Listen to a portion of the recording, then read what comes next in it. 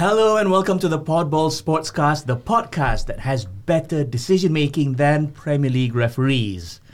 Yeah, I guess you know what we're talking about today. And when I say we, I am talking about Mr. Nicholas John. Hello, hello. Miss Zal Malik. Yes, sir. And me, Faisal American, 3/3 of the latest hot K-pop band. Podball Young? I don't know K-pop. Now, as I hinted just now, we're going to talk about the aftermath of Tottenham's 2-1 Premier League win over Liverpool. During a normal day, the biggest talking point from a match like this would have been, Spurs boss Ange Postecoglou asserting his EPL dominance, or the fact that Spurs are now one of only two teams that are still unbeaten this season, or the fact that Liverpool ended the game with 9 men. But unfortunately, gentlemen, this is not a normal day here at Podball Studios. Today, we're talking about the sheer incompetence of the match referee and VAR officials. In case you missed it, where the hell were you? And also, Liverpool had a perfectly good goal disallowed for offside. Luis Diaz found the back of the net, but the ref ruled that it was offside. There was some miscommunication with the VAR officials. They thought the ref allowed the goal and confirmed it. The ref thought that the VAR confirmed it was offside. I think that's how it went. Hear that, guys? That was the sound of millions of football fans face-palming en masse. Thanks, Smith. Yeah. Looking at the online reactions, almost everyone, apart from Spurs fans, think that Liverpool were robbed. Even Man United supporters. If they start agreeing with Liverpool, to quote Uncle Roger, you know you act up. It's as bad as it gets for VAR. Look, the system has had its fair share of issues and problems in the past, but none, as you described it, as facepalm inducing as this one. But it will have implications, and not just for Liverpool. I think the implications are for the English game as a whole, because firstly, it raises questions about how many other VAR decisions in the past were mistakes as well. Because if they could mess up so badly here, it's not so hard to believe that they messed up in other games as well. And secondly, there'll be doubts about all VAR decisions moving forward. Every time there's a contentious decision, people are not going to trust it, because the technology is supposed to give us peace of mind, to let us know whether a goal was a goal, whether a player was offside. Now that trust has been severely eroded. We already don't trust referees to get decisions right, or rather, I think we don't expect them to get every decision correct. Yeah, because I remember when VAR was first introduced, we were all assuming it would help eliminate these decisions and not make them more incompetent. Yeah, it's why we have VAR in the first place. But because of this incident and several other VAR-related incidents in the past, particularly in the English game, now we're starting to not trust VAR either. And I have to make it clear, when I say we don't trust, I don't mean that we don't trust the video assistant referee technology. When I say we don't trust it, I mean we don't trust the people who are running the system, especially in England. Well, unlike you guys, I failed to catch a single sports event, let alone football match. I was instead involved in a sports event, so I could only... Were you caught offside? No such thing as offside in a marathon, is there? I instead went to check out the highlights and the comments from the experts. So, how is that different from any other week? Okay, you made your point. But when I saw that offside screenshot, I think you don't need to be a highly paid referee to know that it's clearly clearly onside. I'm an idiot. I knew it was offside. And it makes you wonder what are they doing in that room? How many people are in the VAR room? I think the key question is, what are they not doing? Which is apparently everything. Everything related to their job. It makes you wonder, when they get paid that much and you still mess up the obvious. Yeah, and I think one of the key issues here, we've talked about this before, is the questions of integrity. Look, the Premier League has not had the brightest of histories. I mean, we've had match fixing where players, officials were bought in the past, and incidents like this is going to leave a shadow of a doubt behind fans. I mean, Was this fixed? Was this pre-arranged? It looked obvious. And there were also questions about the professionalism of the VAR officials itself, because there were reports saying that They weren't paying attention. well, they were paying attention, but there were reports saying that some of them were overseas. I think just like the day before officiating another match, and then they barely had like 24 hours or something like that back in the UK before they took charge of this match as well. How would that affect calling out a simple onside? Jet lag? Jet lag, yeah. Well, I mean, you can pause the footage. You're in the room, the VAR. You can pause it, look at it for as long as you want. Yeah, but stuff like this, it doesn't help to counter the conspiracy theories that, refs have it out against certain clubs and all of that. I mean, refs, they are supposed to be impartial. They have You're calling favoritism. I'm not calling out per se. I have no idea what the hell is going on there, right? But, Alleged. But stuff like this, it doesn't help to dispel the notion that they are biased. Anyway, the mess up was so huge. The Referees Association, PGMOL, what's it stand for? Professional Game Match Officials Limited. Yeah, I think it's quite apt because their professionalism is limited. I can use that sound. I can use any that chance sound to use the effect. drum roll. Yeah. Anyway, so PGMOL had to issue a public apology. Not the first time it's had to do so.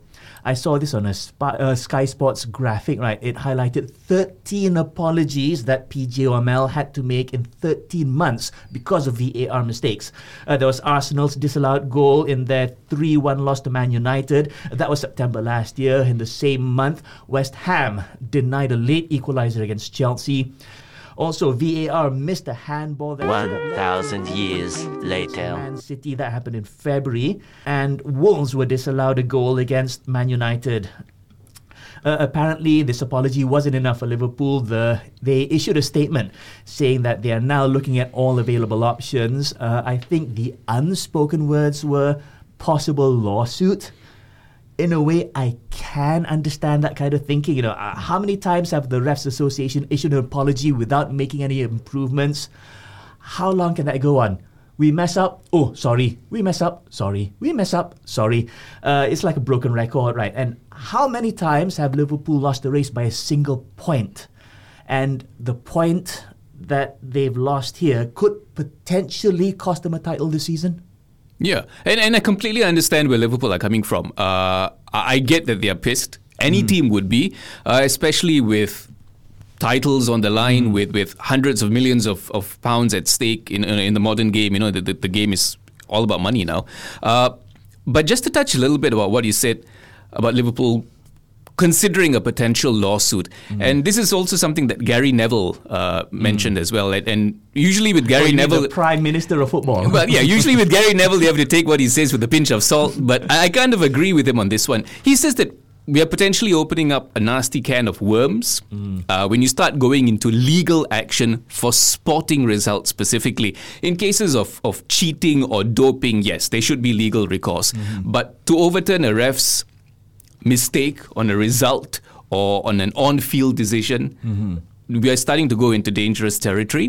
Because can you imagine a scenario where half a dozen or so teams take you to court every week because they want to overturn a decision that they believe the ref made a mistake or something like that? Yeah. Why not? Why not? Why not? If you don't take that drastic decision, it's going to keep on repeating. One VAR mistake a month and nothing is done. I'm pretty sure a lawsuit sounds kind of reasonable. Bro, this is 13 times. But then, okay, you see, you can't sue them to overturn the result or to sue them to get that point. To take action. Financial. To take action to fix the system, yes, because I think we can all agree no one's denying that the VAR system needs to be fixed and it needs to be fixed now.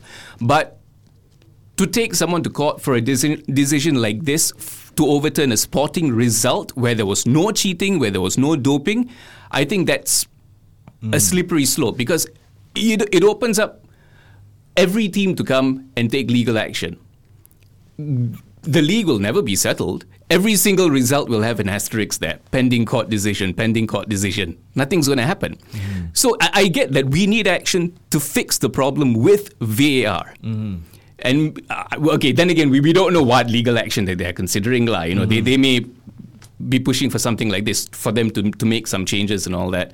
But to try and overturn the result, I think it's unprecedented. I don't think anyone has ever taken anyone to court to change a result.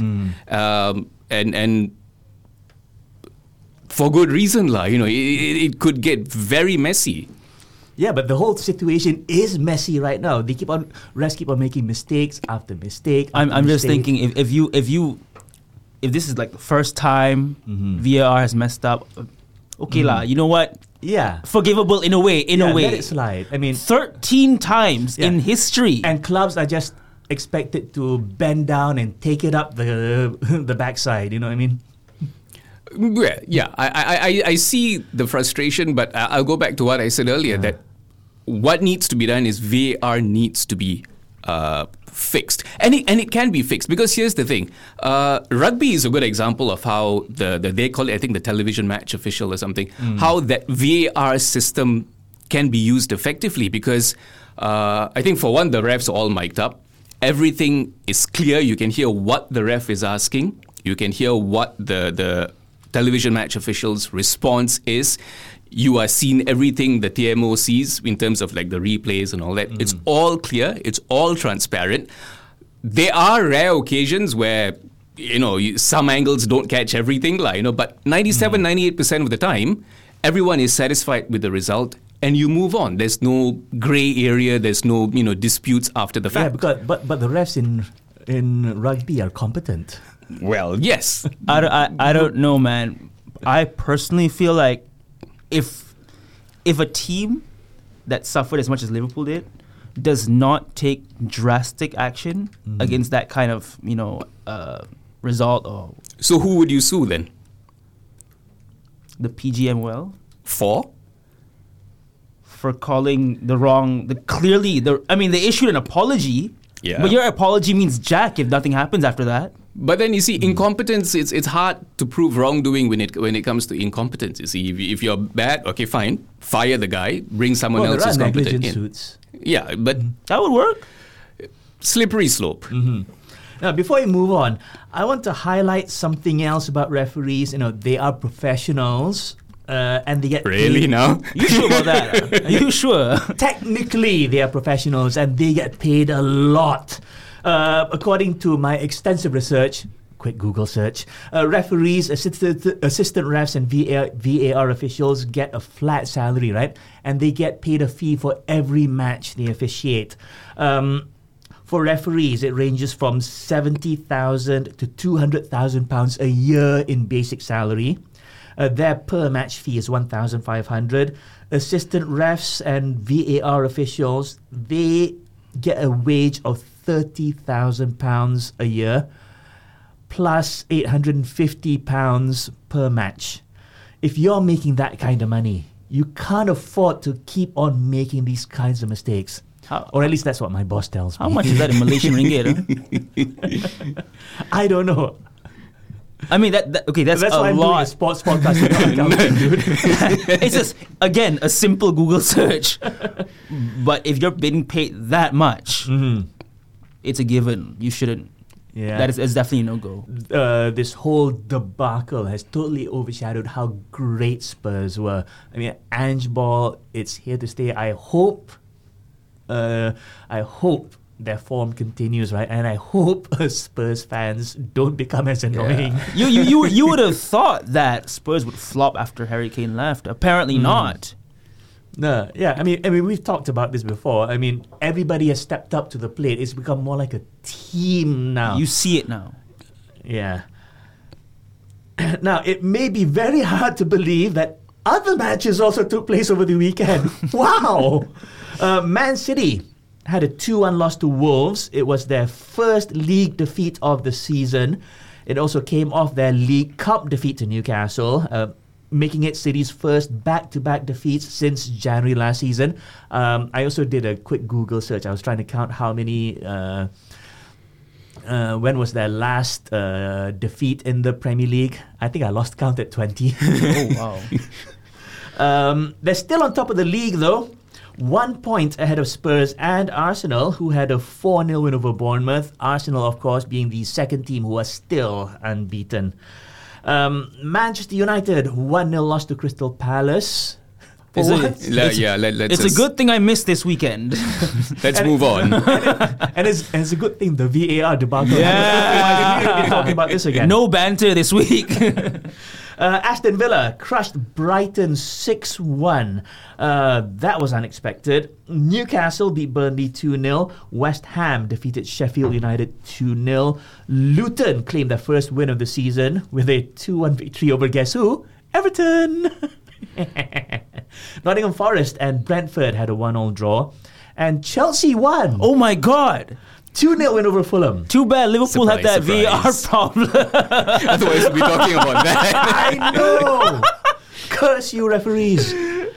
Now in midweek, we're going to see some European action. Holders Man City are away at Leipzig in the Champions League. Newcastle hosts PSG. Arsenal travel to Lyon. Man United are at home to Galatasaray. Among other notable matches, we have Napoli v Real Madrid, Porto v Barcelona, Dortmund v Milan. Which one is your pick for match of the week? Or match of the midweek? Of the midweek, yeah. I think City away to Leipzig could be tricky for the EPL side. 3 back-to-back defeats? It's possible. Look, any trip for any team to Leipzig is a potential banana skin. So yeah. But I think the real big one would be Napoli versus Real, Italian champions versus last season's La Liga runners-up. Carlo Ancelotti has already said that playing Napoli in Naples will be their toughest match in the group stage this season. You said Naples. Oh, grow up. But yeah, both teams have won their opening group ties. Both teams are coming into this match after back-to-back wins in their respective leagues. And I'm also particularly looking forward to seeing how Jude Bellingham does in a big game scenario. He's already scored 7 goals in all competitions so far. Could he make it 8? Or more. You think Newcastle could be a big game? Could be. In Europe? I mean, Newcastle in Europe? What do you... I mean, they are in the group of death. I mean, anything goes.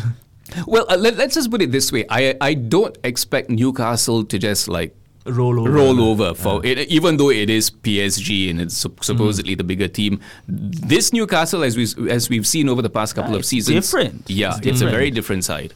Yep. United at home, you know what's going to happen. It doesn't matter. Home, away, somewhere. Manchester who? Anyway, there's also the... we also have the... I was going to say UEFA Cup. That's how far back I go. That's how old you are. That's the how Europa League. The Europa League and Europa Conference League, but who cares about that? That is all we have for this edition of the Podball Sportscast. We'll be back later this week to discuss the European results and see how badly Man United did. How badly Man United did and how badly Premier League referees will do this coming weekend. I'm Faisal American. I'm Nicholas John. And I am Ifzal Malik.